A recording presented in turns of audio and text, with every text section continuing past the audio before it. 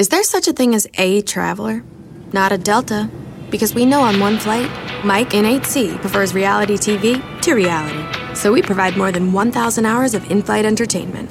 While on the flight after, 8C is occupied by Jen, whose favorite snack is tea. That's why we provide fast, free Delta Sync Wi-Fi available for SkyMiles members, because at Delta, we know. Refill? Everyone flies their own way. Delta. Keep climbing. Free Wi-Fi available on most domestic flights. Terms of use apply. Summer, the best time of year, usually doesn't come with a great deal. Soaring temperatures come with soaring prices. But what if there's another way? With IKEA, your summer plans can last longer than 2 weeks of vacation and be more affordable. Here, everyone can have lounge chair access, no reservations needed. From affordable outdoor furniture to stylish accessories, we have all the essentials you need to soak up summer in style, no matter the size of your space. Start planning a better summer with IKEA. It's your outdoor dreams inside your budget.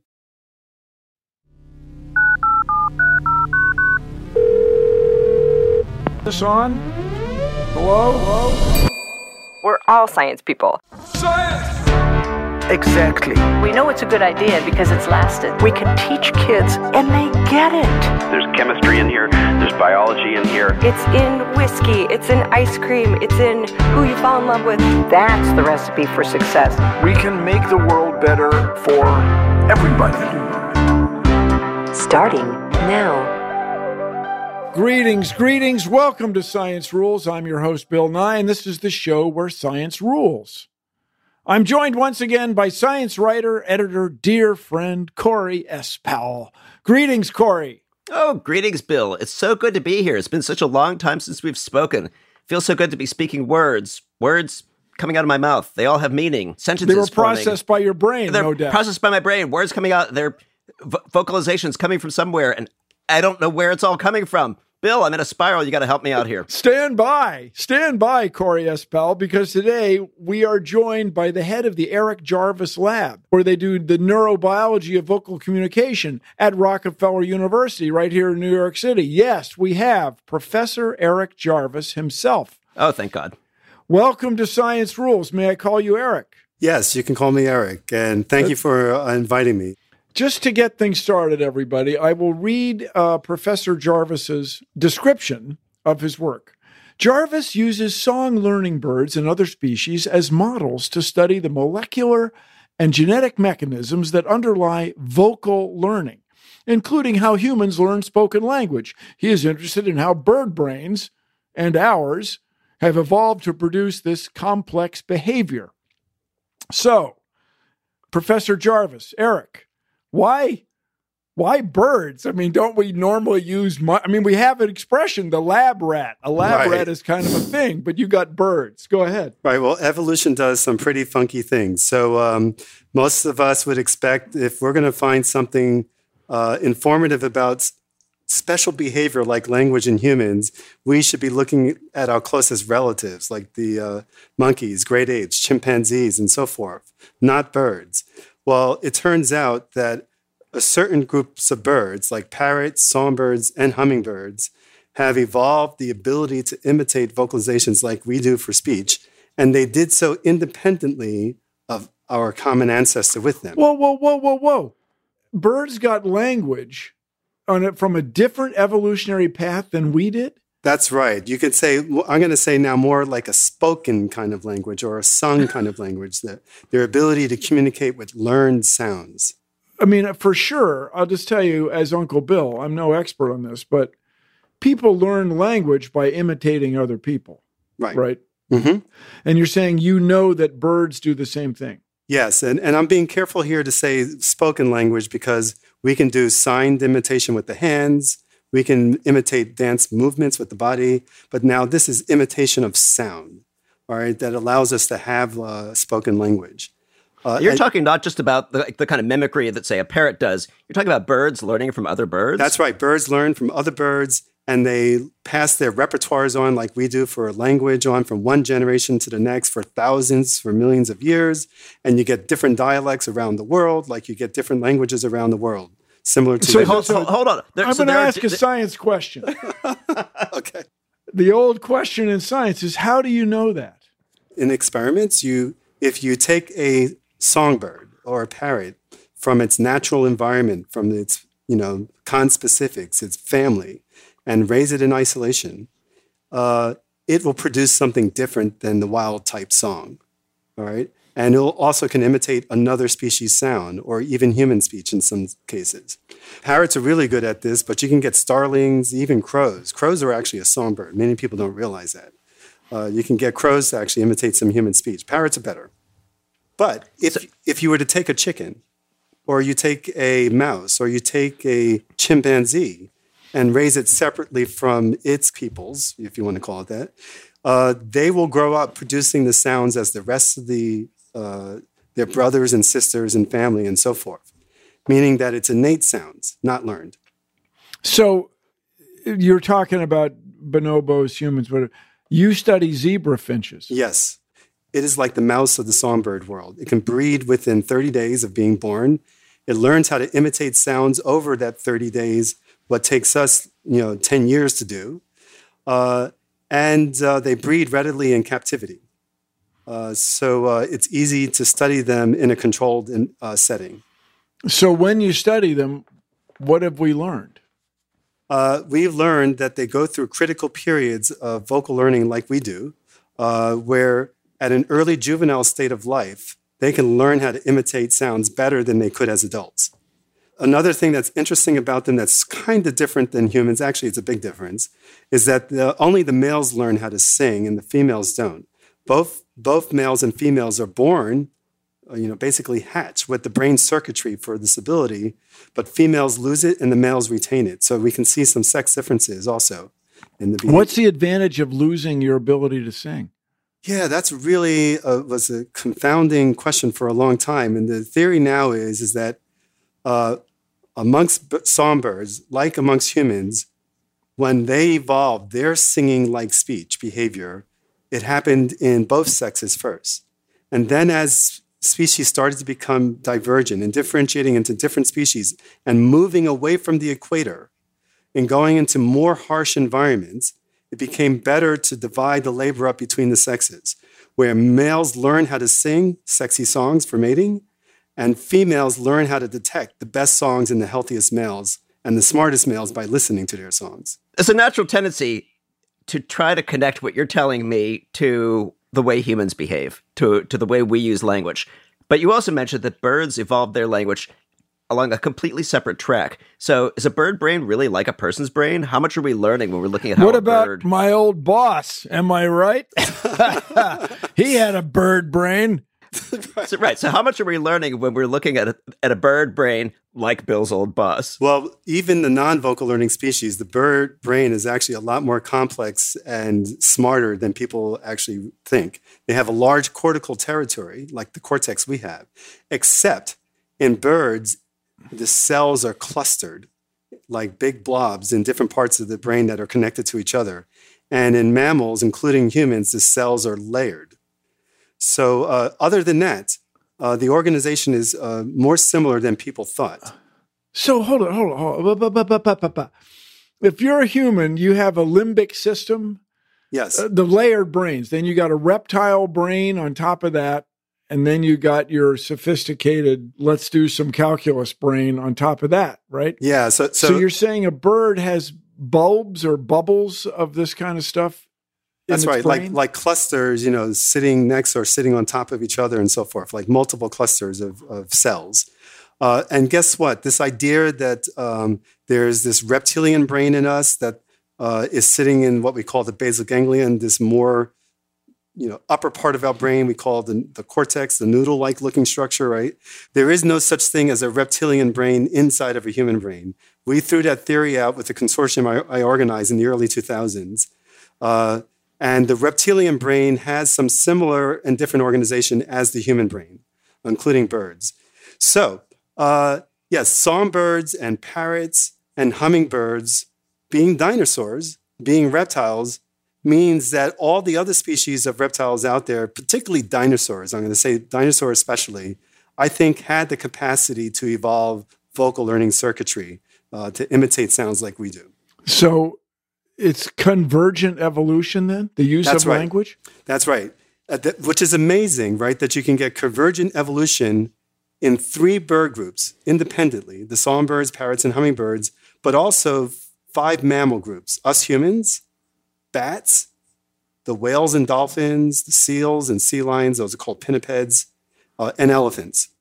I and some other scientists think that we humans evolved spoken language in a similar way as these birds did. First, for mom and dad to like each other, okay? To communicate, let's say love songs, if you want to call it that.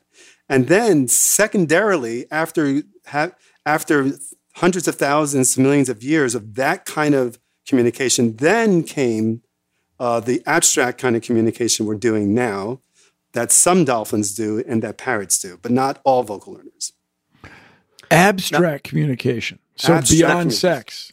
That's now, right. Eric, you have some wonderful recordings. I think it'd be great to actually hear a little bit. Maybe you can tell us what we're hearing after we listen. Go right ahead.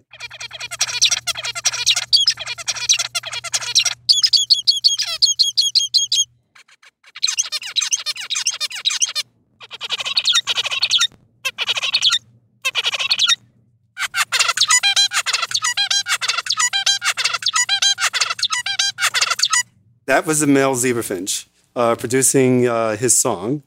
And what's he talking about? In this case, he's trying to woo a new mom and to either mate with him or if he's doing it alone, he's practicing it like we practice in the shower to try to perfect the song. So when that time comes for wooing, he'll do a perfect version of the imitated song. Or do it, really well. So do it really well. That's right. Literally, a chick will dig it. That's right. So we call this directed song when he's producing that song, to a female. We call it undirected song when he's practicing by himself, which he will do a lot alone. Undirected song. And there are regional dialects to zebrafinch. Yes, there are dialects. There are dialects to zebrafinch and there are dialects to other birds. And the amazing thing is that amongst primates, like us humans and great apes and monkeys and so forth, there's only one vocal learner, and that is humans. Amongst the birds, right, there are 3,000 vocal learners, and they're out of the 10,000 species. So, right? Wow. Yeah. All right. So let me ask you this. Let's say our brains are surprisingly similar. Yep. Right? Mm-hmm. Are our larynxes, our voice boxes so similar? No. So actually, I think the brain circuitry for the behavior is more similar than the actual muscles that control the sounds. So we use something called the larynx in mammals, and birds use something called the syrinx. And they're both being used to produce the learned sounds.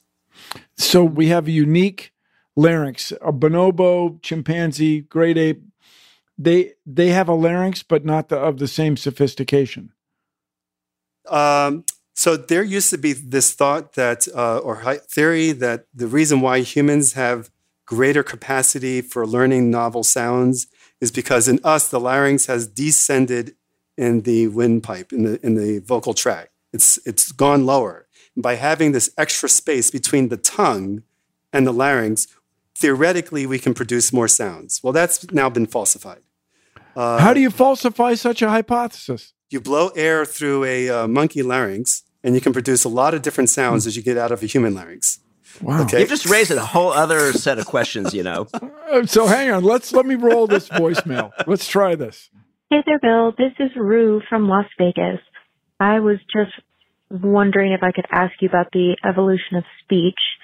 I know that there's a lot of research that suggests that the hyoid bone in the throat is the reason that humans are able to produce speech, and that finding this hyoid bone in older skeletons is really important in order to date when human speech began.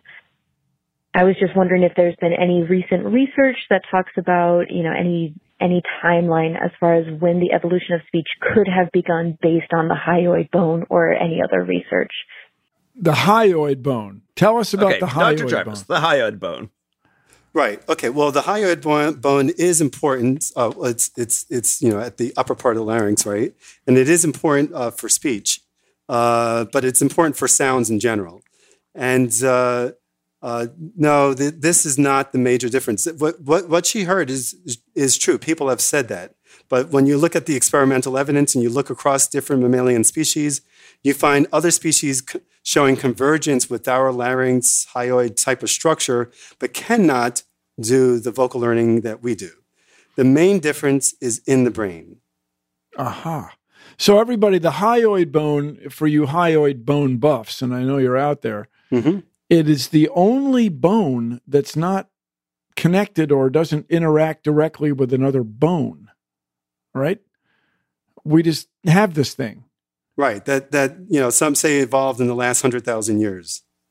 That's recent. Yeah, that is kind of recent. And I think the evidence indicates that language, spoken language, vocal learning in its most simplest forms evolved in humans well before that. There's also been some talk about a genetic switch that flipped at some point. Yes. Like the FOXP2 gene. FOXP2 gene, which we've people studied. have talked about that, like, oh, that's the thing that made us from not being able to speak. Is there any truth to that one, or is this another, these science urban legends? There's some truth, but I don't think it's just that one switch. So students in my lab, what we found is that in the songbird brain, the parrot brain, the human brain, the specialized brain regions that control spoken language has evolved genetic changes for about 50 to 100 genes, depending on the brain region. Not just one, 50 to 100 of them, okay, depending on the brain region. We're looking to see if there's any master regulator that says one gene turns on all the others in a different way. That we're looking for that. We don't have that answer yet, whether it's multiple genetic changes independently or one that's a master regulator. But FOXP2 is not it. Stick around for more Science Rules after this.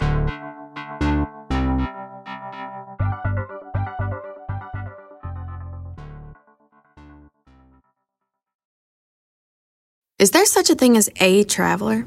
Not a Delta. Because we know on one flight, Mike in 8C prefers reality TV to reality. So we provide more than 1,000 hours of in-flight entertainment. While on the flight after, 8C is occupied by Jen, whose favorite snack is tea. That's why we provide fast, free Delta Sync Wi-Fi available for SkyMiles members, because at Delta, we know. Refill? Everyone flies their own way. Delta. Keep climbing. Free Wi-Fi available on most domestic flights. Terms of use apply.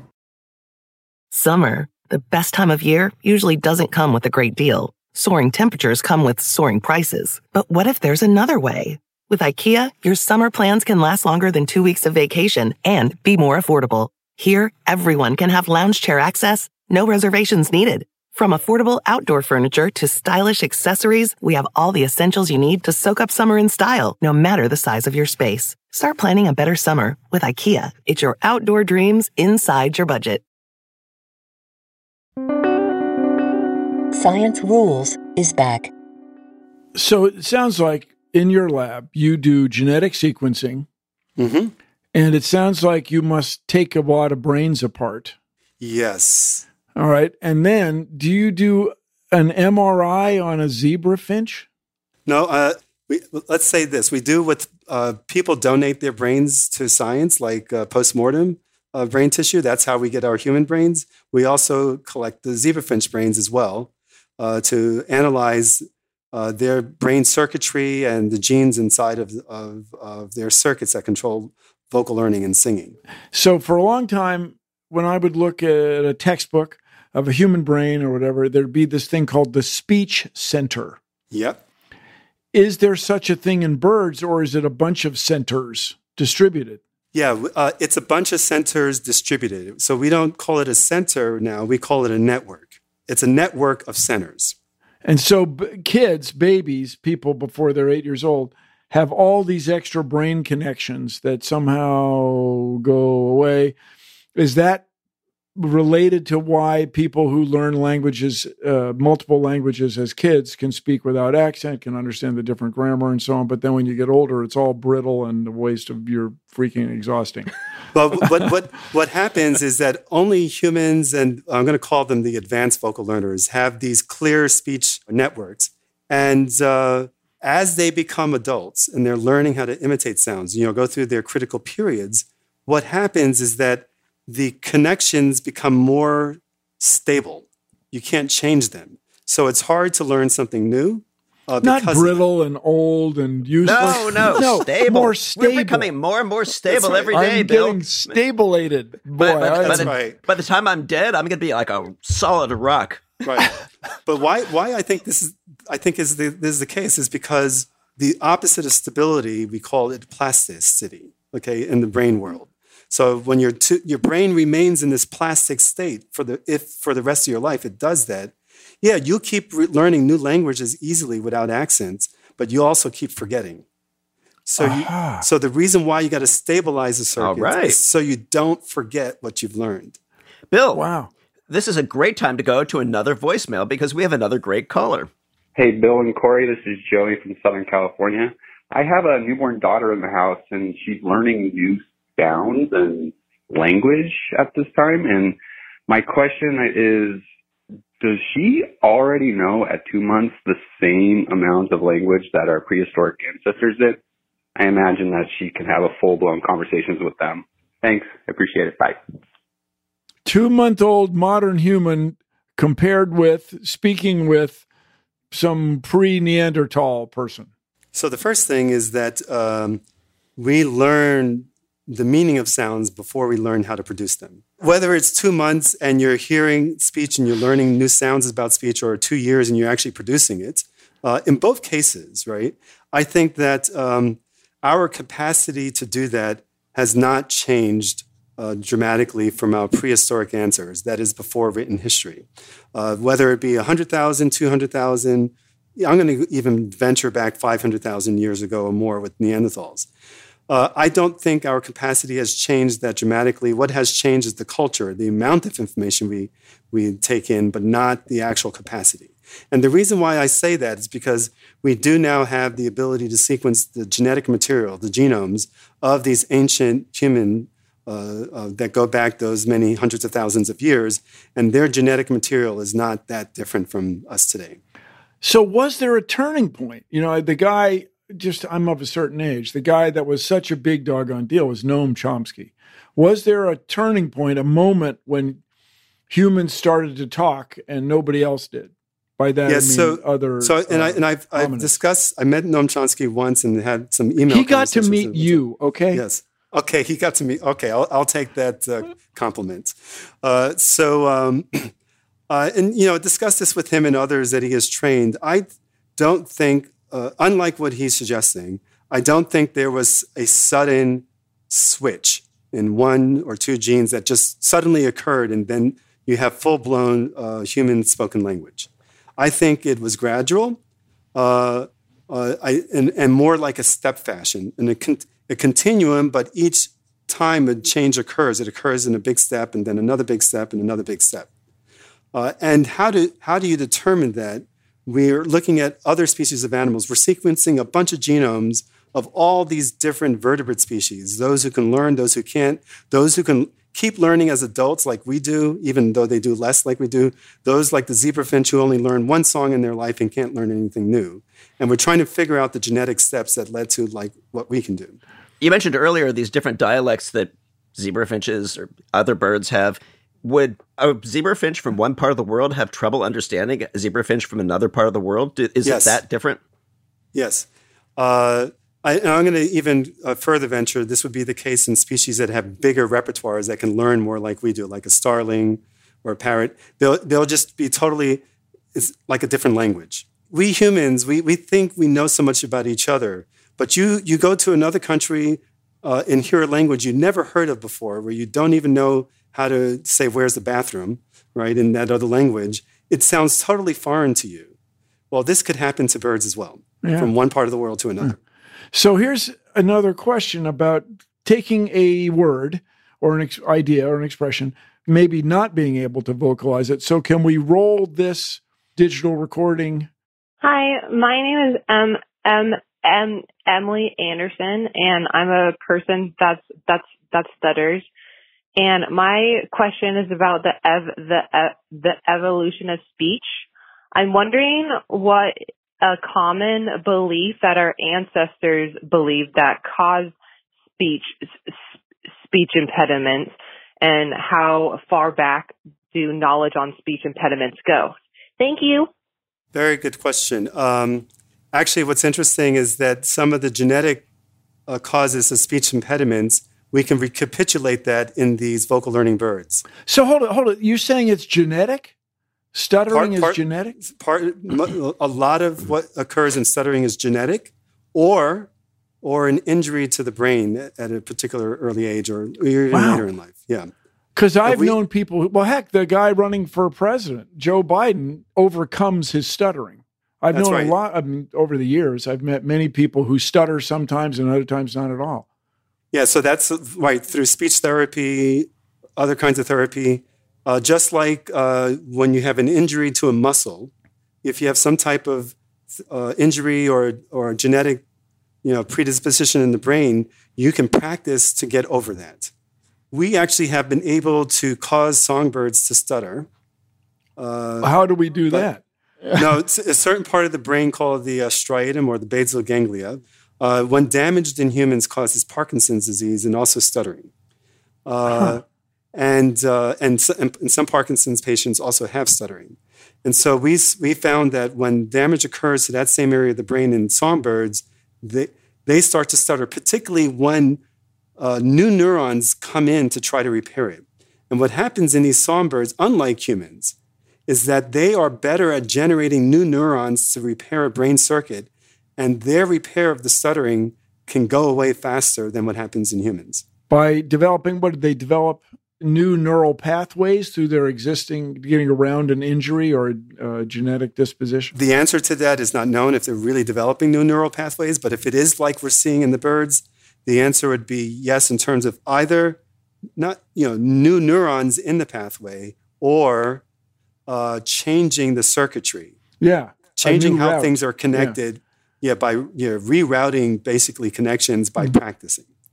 By practicing. Wow. So does that point to new ways to treat or to understand stuttering? Yes, it does, because we could figure out, okay, what kind of practicing in these birds leads to certain circuits to change in better ways than others. And a lot of the stuttering is a mismatch between what you hear and what you say.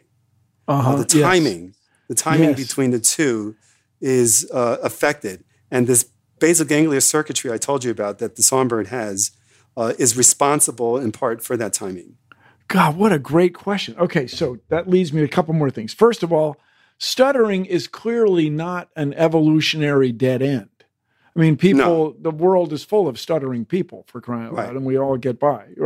Right. But the other thing is, is there something that would enable a person to learn another language or learn to sing in tune with practice, because you develop these neural pathways like a bird? Well, funny you should ask. We have two projects, one that I just got funded, one I'm still trying to get funded. I'll just say the one I'm trying to get funded still, is that we have genes that I told you this critical period, like when we go from being 10, 12 years old to becoming an adult, after puberty, it's hard for us to learn a new language. Okay? Same thing in these birds. And we see the protein products of many genes change in the brain as a result. Can we stop that change or reopen the critical period for a few months or for a year, okay? And with some drugs that you take, and get the brain to learn a new language, and then stop taking the drugs so you don't forget it. Oh, wow. You open the door and then you shut it quickly enough that That's it right. stays. That's right. Wow. This is the thing that I like to do. That's one I'm trying to get funded. The one we just got funded is, like I told you earlier, these speech circuits in humans, song circuits in birds have these genetic changes of about 50 to 100 genes. We now got some funding from the NIH to actually take the human version of those genes and put them in a mouse brain. And we can do that. We can put human genes in a mouse brain. We can put human genes in a mouse brain. Yeah. Yes, and people have done that before. My lab has. Yes, we can do that. But no one's put 100 genes. That's the hard part. It's 1 or 2 at a time. Yes, but 100. And put it in the mouse brain and try to see if we can induce the mouse vocal circuitry to become more like a songbird or more like a human and imitate. And if that is true, then we can figure out ways how to repair those circuits as well. Wow.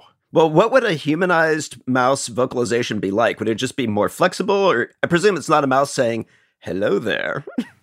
Not really, because there are limitations on the larynx, as we were talking about earlier. Sorry, like me. But hello there. Yes, that's right. Yeah. That would be one thing, is that it's a much smaller larynx, so the frequencies of the vocalizations are much higher in ranges that we can't even hear. But you can record them, right? But we can lab. record them, yes, with microphones that detect ultrasonic sounds. Wow. Plus, they produce syllables at a lot faster rate than we do. So their speech, like, well, if we were able, let's call it song or whatever it would be much, much faster. We would have to slow it down to understand it. I happen to know something about you, that you were quite interested in dance. I think you were even considering a career in dance early on. Isn't that right? That's right. Yeah. So I was, before I went into science, yes, and I was at the High School of Performing Arts, Joffrey Ballet School here in New York, Alvin Ailey as well. Wow, you were serious. And at the schools there, and I did have an opportunity to audition for one of the companies as well. So it wasn't like I switched to science because I didn't think I could not succeed in dance. Although I won't say I was the greatest. No, I wasn't. But yes, I switched to science, and but I found there was a lot of overlap between the two and how things work in terms of career goals. Being a scientist is like being an artist, like being a dancer, but more recently, I came full circle because we discovered, when I say we, I mean the community of scientists discovered that only the vocal learning species can learn how to dance. Whoa. What about bees? They've got the indicating where the honey dance. is or the nectar is with respect to the sun. Let me clarify that. Okay. The word dance is a big word. Or includes yes, a lot that's of right. things. So bees do these dances, even courtship dances and so forth, for dances to indicate where food is located. But the dance that I'm talking about is dancing to sound. Okay? Oh, voila. Yes. Yes. How cool. And dancing rhythmically to the beat of the rhythm of the sound. And so vocal learners can, especially humans and parrots, and parrots have an extra vocal learning pathway like humans do, that I didn't get into yet. But we have the ability to synchronize our body movements to rhythmic beat in music. And dogs can't do this. Non-human primates, monkeys can't do this. You might get a monkey to tap its finger to every beat, but not to move to the downbeat. But all of these vocal learning birds, I forget what you said, thousands of species, that those birds can all more or less keep a beat? Yeah, so it's one, we call them orders, like there's one primate order, so there's hundreds of monkeys, right? So order like a genus, species, that's class. right. Yeah. Right. So you got the chickens, no, they can't. You got the songbirds, they can, and there are a lot of songbirds. So what's happened there? Yes, they are the ones who can do this. And so what I think is going on here is as follows. We found, and when I say we, my lab has found that the brain centers for humans and songbirds and parrots and other vocal learners is embedded in circuitry that controls learning how to move. Okay. And what we think happened is that when vocal learning pathways for speech evolved in humans and birds, it evolved by a whole brain pathway duplication of this motor learning circuit. So why did it duplicate? It seems like it would take a lot of energy and effort. And I think this is actually happening naturally. I think like gene duplications, you're getting brain pathway duplication. And this new duplication gets connected to the organs that control sound. Wow. Once you connect that motor learning circuit to the organs, the larynx that controls the sound, the jaw, the tongue, and so forth, now you need to integrate that sound with this new speech circuitry through the ear. And it turns out that the larynx is the fastest firing muscles in the body, right? So you need really good rapid integration of sound with muscle movement to get speech or to get song in these birds. Mm-hmm. And what I think happened is once that happened in songbirds, parrots, and humans, okay, that integration of hearing and movement contaminated the rest of the motor pathway. Contaminated. You heard that, Corey. Contaminated. Yes. Dance is contamination. That's right. That contamination led us to now synchronize our bodies to not just the larynx, to the movement of sound. Science Rules will be right back.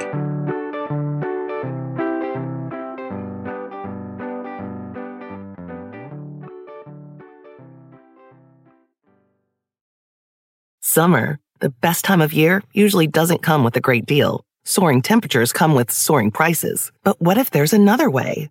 With IKEA, your summer plans can last longer than 2 weeks of vacation and be more affordable. Here, everyone can have lounge chair access, no reservations needed. From affordable outdoor furniture to stylish accessories, we have all the essentials you need to soak up summer in style, no matter the size of your space. Start planning a better summer with IKEA. It's your outdoor dreams inside your budget. You're listening to Science Rules. Let's talk about you. You were going to audition for Alvin Ailey. That's like a big doggone deal. Tell us about what that was like and your experience as an underrepresented minority scientist. Is that an accurate way of saying it? That's an accurate way of classifying it, yes. Especially in this day and age, I think this is an important topic with the current civil unrest and Black Lives Matter, yes. So to get at your question, what was that transition, both as a dancer and as an underrepresented minority? My mother raised me to do something good for society, to have a positive impact. And when I was a high school student, I fell in love with dance, but I also fell in love with science. And when I was trying to make that decision of what to do for my career, for my life, it was really focused on what can I do that would have a positive impact on society. And yes, on the one hand, I had this opportunity, this offer to being asked to audition for the Alvin Ailey First Level Dance Company. And I had this other opportunity to go to college as a scientist. And I wasn't the greatest student, academic student, but I had the will.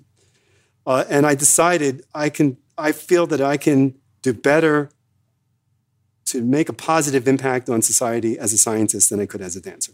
And that was my decision at 18 years old.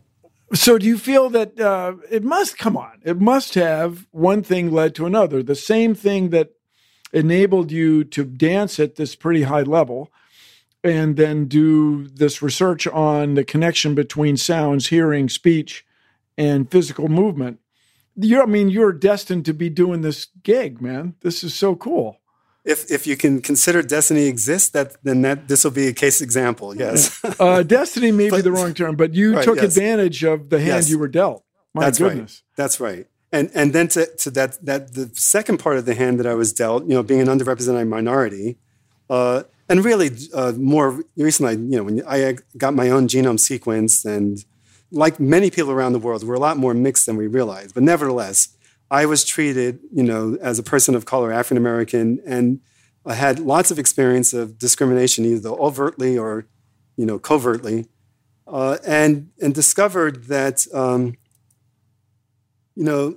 there have been a lot of firsts that I've done that I wasn't trying to do. The first African American professor at Rockefeller, the second at Duke University, the first. You're the second African American professor at Duke? Duke University Medical Center in the basic sciences. That's right. And I only discovered that after like 4 or 5 years there. I was there when there was a lacrosse case, where. Oh, man. Right. We all remember that. The dean of medical school called all the African American faculty together. There were about 12 of us, all of them introducing themselves, all saying they're a physician in this department, and 2 of us were scientists. And I said, where are the rest of the scientists? And the other physicians started laughing, saying, you are it.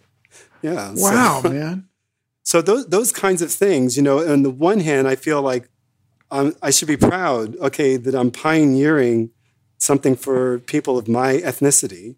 On the other hand, it's a lonely place. It's something that shouldn't happen. And my experiences are different. And I just come to accept that. I feel like in one way, I don't fit in the let's say, the Caucasian, European, Western-focused world in academia. I feel different. I feel like a foreigner. And in my own family, in some ways, I also feel like a foreigner because they can't understand how I adapt to that world. So let me ask you this. I don't know if you heard about it, but there's a big pandemic going on. Are you doing something in your lab that's COVID related? We have my neuroscience lab that we're talking about all about the brain and vocal learning, but we also have a genomics lab run by a colleague of mine and myself, Olivier Rodrigo. And in that genomics lab, our major mission is to run and contribute to a project I'm leading to sequence the genomes of all vertebrate species on the planet, which is a big order, 70,000 species. We don't have the money for it all, but we have the mission. because of this, we're now sequencing the genomes of species that don't get sick, that just take up the virus, keep it in their blood system or in their cells, and go along their lives just fine. Those are the bats, particularly horseshoe bats, that has viruses in it that has the closest genomic sequence to the virus as it infected humans. So we want to try to figure out how come these bats and some other species, pangolins and so forth, can be resistant to the virus, get infected but never get sick, okay? And how come humans, most humans, not all, get infected and get really sick or at least get a fever. And so we're trying to find out what genetically happened in these bats. And then could you then get drugs that will try to recapitulate that genetic difference in humans? I have a very practical question for you. You presumably have a lab full of zebra finches and other animals fluttering around. How are you going in and taking care of them while everything was in COVID shutdown? What happened to your lab? Oh, that's a good question. So the first thing we stopped doing, and we were asked to stop doing it, is having them breed with each other so that more animals are born during the shutdown. Otherwise, you have to have more people take care of it, right? Take care of them.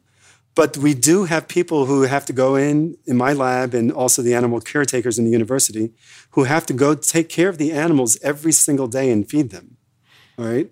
And the way that is done is we make sure that no two people are in the same room at the same time. Yeah. And you make sure that the people who are going to take care of the animals are COVID-free. So they don't pass it to the animals, who will then pass it to other humans who are taking care of them. It's complicated science. Wait, Bill, what is that sound? Well, I believe it's a thunderstorm, Corey. Oh, no. If you're hearing thunder, then what's happening is lightning. That's right. It's time, Corey. It's the lightning round. It's not the thunder round. It's the lightning round. That's right. Dr. Jarvis, which bird has the best song? The budger or parakeet. What is the best part of your job? Discovering new things and training people. Training people. What's the worst part of your job? Raising money. What is the most is there a most interesting fact about birds that you wish everybody knew? How smart they are in their ability to communicate. Oh, wow. Now, if you could pick one scientist, living or dead, that you'd want to work with, maybe do a research project with, who would that be? It would be Charles Darwin or Marie Curie. So if you weren't studying birds, what would you be doing? I'd be trying to understand how human civilization evolved. Wow, not bad. I want to add a question of my own. If you could bring back one species from the dead, what species would you bring back? Oh, my goodness. I was thinking about the auk, the bird that was recently wiped out on some islands in the North Atlantic. I always wondered about that. Man. Right. I would bring back the closest relative of parrots. Okay. Which is what? Which is a species are related to falcons and giant terror birds that used to roam the South American continent. Wow. How cool. Terror birds. You guys, we can see him through the magic of, it's not magic, the technology of modern calling. It's grinning science. Ear to ear. Oh, it's fantastic. Yes. All right, our guest today has been Dr. Eric Jarvis, and he, as you know, heads the Eric Jarvis Laboratory at Rockefeller University here in New York City. Eric, thank you so much for joining us to talk about birds and what they can teach us about speech and our ear-to-mouth coordination. You're welcome. Remember, when it comes to the birdie world of language and our own world of language, science rules. To find out more about our upcoming guests, and I know you want to find out, check me out on the Electric Internet. And if you like Science Rules, and I hope you do, please take a moment to rate and review it in Apple Podcasts and on Stitcher. It helps us out. It helps other people learn about the show. So thank you. Meanwhile, if you'd like to leave us a voicemail, give us a call at 201-472-0785, 201-472-0785, or submit a question to AskBillNye.com. Thank you so much. Science Rules is produced by Harry Huggins and our own Corey S. Powell. Oh, hey, that's me. Casey Alford mixed this episode and composed our original theme. Josephine Martorana is our executive producer. Chris Bannon is the chief content officer, the CCO here at Stitcher. And at Stitcher, Science Rules. Science rules. Rules. Rules. Rules.